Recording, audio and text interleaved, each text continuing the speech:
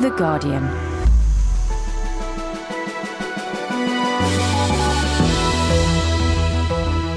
Hello, my name's Jon Dennis. It's Friday the 9th of April.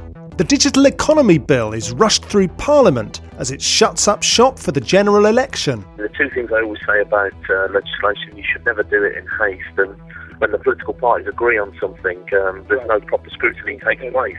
What'll the legislation mean for websites and web users? It's very hard to know quite how effective it will be. A lot of the people who know about these sorts of things are saying that they'll start using the same systems that dissidents in China use to get around the Chinese firewall. In other news today, in Kyrgyzstan, the opposition claims it's in control after dozens are killed in a bloody uprising. People who have been killed, who got wounds, they are victims of this regime. People are actually stealing the shrubbery. They'd already stolen the DVD player and the carpets and the curtains, and they were digging up the trees. And I saw one man running off with the president's drain pipe. In South Africa, the ANC's firebrand youth leader, Julius Malema, expels a BBC journalist from a press conference. If you've got a tendency of undermining blacks even where you work, you are in the wrong place. Yeah, you are in the wrong place. That's rubbish. And you can go out. That's absolutely rubbish. Yeah, you can go out. Okay. And can the world's wine critics halt a highway that they say threatens one of the world's finest white wine regions? Some of the wine experts have said they would go out and do anything other than be violent in their attempts to try and stop this from going ahead.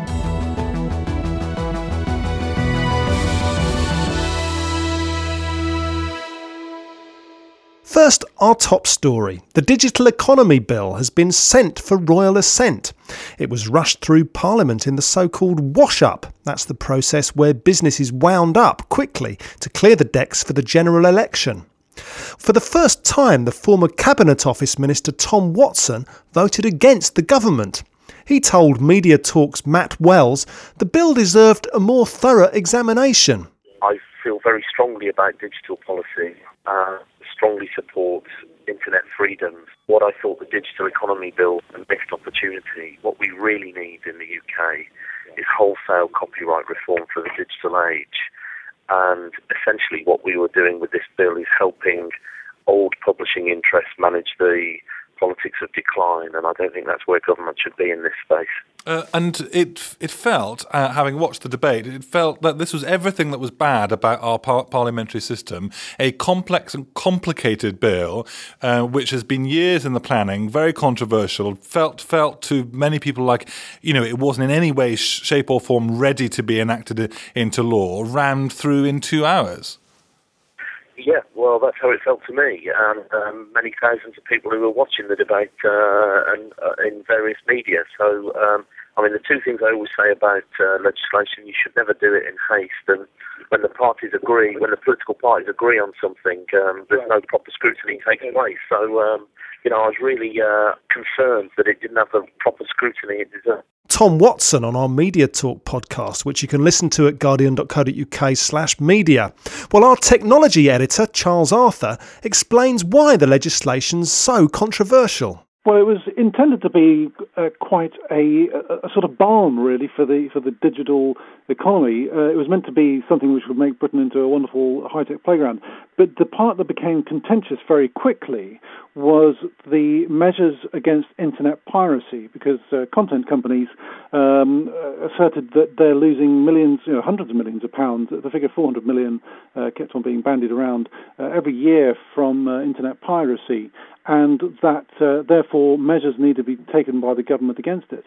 And clauses 4 to 18 in the bill were ones which basically set out how Ofcom would have to try to get the amount of piracy reduced, and that ISPs would have to start writing letters and, in extremis, temporarily suspend, I'll put the words in quotes, the connections of people who were deemed to be continual file sharers. So under what circumstances might people have the internet taken away from them? the way that it was meant to happen, the way that it said that it will happen, is that a content owner, such as a record company, will look on the internet on file-sharing networks, and if they see that a particular internet address, an IP address as it's called, is being used for file sharing, then they will get in touch with the internet service provider that owns that IP address and say, look, this person's been, infringing copyright, we want you to write a letter to them. So the ISP will send a letter to the person, the assumption being that the date and the time will give a unique owner of that IP address at that time, which may or may not be the case. And that by repeatedly warning people about this, by telling them measures that they can take to prevent their systems being used fraudulently, if that's indeed what's been happening, that you basically cut down the amount of file sharing and the amount of piracy. And what do opponents of this legislation say about that? Opponents say that the measures assume guilt and they never let you prove innocence. That it never comes before a court, or if it does come before a court, that the expenses are a bit astronomical for the average person, and that the measures are really quite out of line, that suspending someone's internet connection in a world where we're meant to be moving towards a high-tech economy, which is one of the government's 5 election sort of planks, is one which simply isn't in proportion to the alleged crime. Another controversial element of this is the power that it would give the Secretary of State for Business, Peter Mandelson at the moment, of course, to block websites. Which websites might be affected? Well, the clause that was inserted into Clause 8 of the bill gives the Secretary of State the power, once a court has determined it, to suspend websites which have been used for copyright infringement substantially, or are being used like that, or could be shown to do so.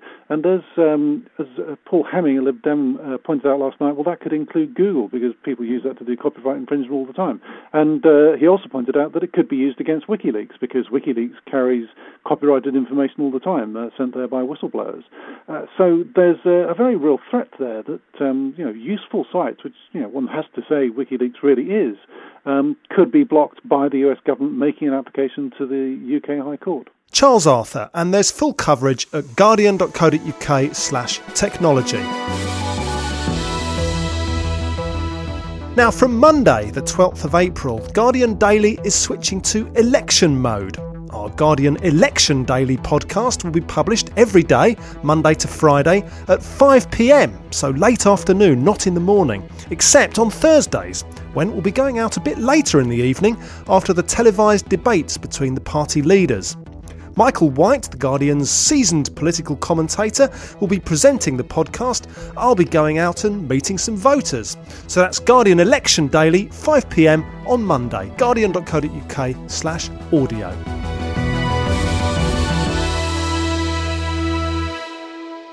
In Kyrgyzstan, opposition leaders say they're running the country after seizing power in a bloody coup. The Guardian's correspondent Luke Harding is in Bishkek, the capital, and he says it's not really clear who's in control. In theory, there's an interim government in control, headed by a bunch of opposition leaders, several of whom have been locked up until quite recently, and who really, literally overnight, after the events of Wednesday, when at least 75 people were shot dead by government troops, really kind of took over, seized power, unveiled a new cabinet, now appear to be running the show. But having said that, John, when I wandered around the centre of Bishkek yesterday, no one seemed to be in control. There were hundreds of mainly kind of young men milling around the centre of town. The central government building, which was at the centre of events on Wednesday, was on fire and had been comprehensively looted. There were burnt vehicles littering the streets.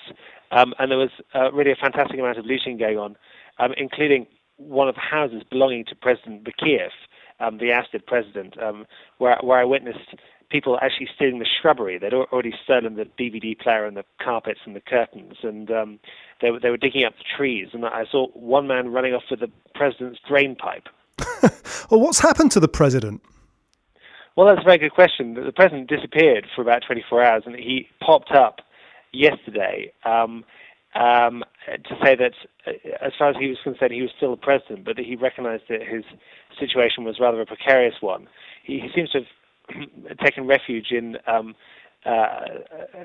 southern town called Jalalabad, right next to the border with Tajikistan, which is his traditional stronghold. And one interesting question here now is whether he might try and mount some kind of comeback. Now, the Kyrgyz I've talked to on the streets today say that there's not much possibility of that, because even though he's from the south, a lot of people in the south hate him as well. And he's basically been deeply unpopular for a number of reasons, but the thing which has really kind of triggered the revolution here has been a massive increase in the costs, the prices for water and electricity in a country full of poor people. And what role, if any, has Russia played in events in Kyrgyzstan? Well, that's a very, very interesting question. Vladimir Putin, Russia's prime minister, has said that Russia hasn't interfered at all. And whenever Vladimir Putin says something like that, immediately you think that actually maybe he has been interfering behind the scenes. I mean, it's certainly true that Kyrgyzstan is at the center of this great geopolitical tussle between Moscow and Washington and Beijing, all of whom have an interest in the region. The US has a big airbase outside the capital, Bishkek, Manas airbase, which it uses to supply Afghanistan. And the Russians have been trying to keep the Americans out. Now, very interestingly, Vladimir Putin, who I have to say is no fan of democratic awakening or uprising in Russia, has already called the new leader of this interim government to congratulate her and has said he's ready to work with her. So I think the Russians are hoping that the new regime will be slightly more friendly towards Russia and slightly more hostile towards Barack Obama. Luke Harding in Bishkek. Guardian Daily. News and reports from around the world. Riesling's been described as the jewel in the crown of German wine, and it's been cultivated along the banks of the Moselle River for many centuries. Now wine critics are up in arms about plans for a road bridge over the river. In Berlin for The Guardian is Kate Connolly. There are plans to build a 160-metre high bridge that would span the Moselle River Valley and would connect two low mountain ranges. And in these mountain ranges, you've got some high-class vineyards that have been around for probably around 2,000 years. And basically what wine experts are saying is that the B50, this four-lane road bridge, would effectively destroy much of the world's great wine estates were it to go ahead and be built.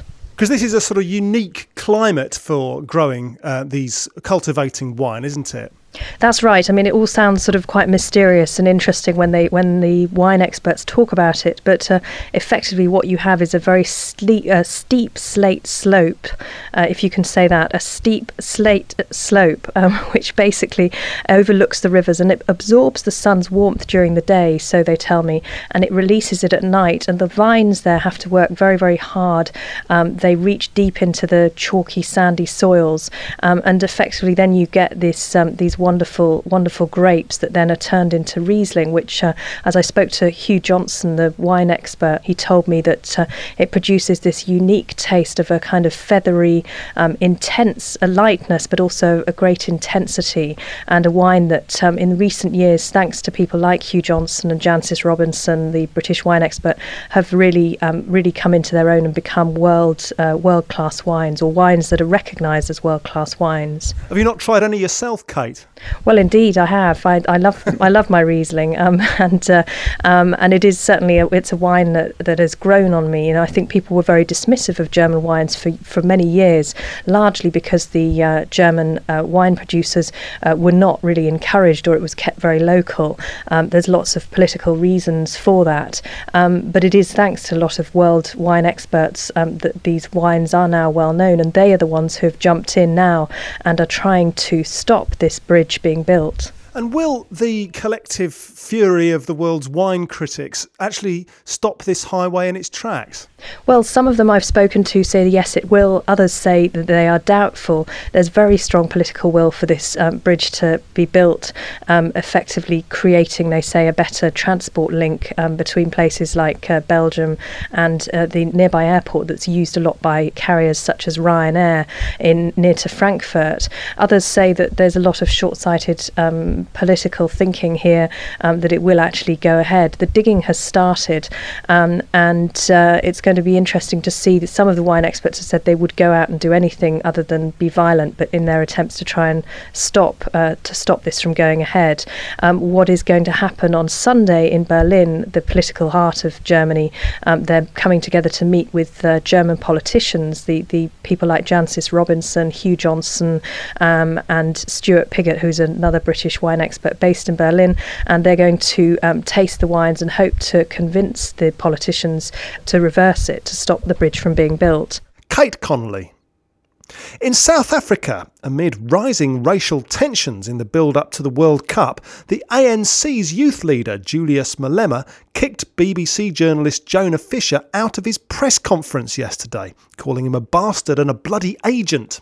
The Guardian's David Smith was also there. A press conference at Luthuli House, home of the African National Congress, the governing party in South Africa. Julius Malema, who is a very polarising, controversial figure, is the leader of the ANC's Youth League, who was holding a press conference to talk about his recent visit to Zimbabwe. And due to recent troubles, there were many journalists there, including a man from the BBC. And you know nothing about the revolution. So they're not welcome in Santon, but you are. Yeah, you behave or else you jump. Yeah, you don't laugh. Joke. Chief, can you get security to remove this thing? If you are not going to behave, you are going to call security to take you out. This is not a newsroom, this. It's a revolutionary house. And you don't come here with that tendency. Don't come here with that white tendency. Not here. You can do it somewhere else. Not here. If you've got a tendency of undermining blacks even where you work, you are in the wrong place. Yeah, you are in the wrong place. That's rubbish. And you can go out. That's absolutely rubbish. Yeah, you can go out. Okay. You are a small boy. You can't do anything. I didn't come here to be... Come out. Go out. Bastard. Go out. You bloody agent. So he's thrown this BBC journalist out of the press conference. Do we know why he did this? He was very riled that the BBC journalist interrupted him and had what he saw as the audacity to challenge him. Malema had been criticising Zimbabwe's opposition, the Movement for Democratic Change, for using offices in Santon, a wealthy suburb of Johannesburg, and Jonah Fisher of the BBC put it to him that he himself lives in Santon, so the implication being he was being somewhat hypocritical, and as you can imagine, all the journalists were somewhat on the edge of their seat at this piece of political theatre. There was then a round of questions, and I asked Julius Malema why he had ejected a BBC journalist. It's not a beer hall here. It's not a drunk beer hall, cheap beer hall, this. And you ask anybody, including political parties, which tried to undermine the house, what happened to them? You can undermine all of us, but not the house. Never undermine the house. When you are here, you are in a different terrain. You are in our space. You are going to behave in a manner in which that is befitting of being in the ANC office. You don't howl here. Especially when we speak, you behave like you are in an American press conference. It's not America. It's Africa. You must behave in an African way. You are in Rome, you do what the Romans do. This is my house. And you behave according to the rules of my house. Malema has a very checkered relationship with journalists. At one point he told us we were insane and that we write crazy things about him, and only a few weeks ago he was actually producing dossiers on South African journalists trying to get them sacked. David Smith. Andy Duckworth was the producer of today's edition of Guardian Daily. Don't forget we're back at 5 p.m. on Monday, Guardian Election Daily with Michael White. My name's Jon Dennis. Thank you for listening.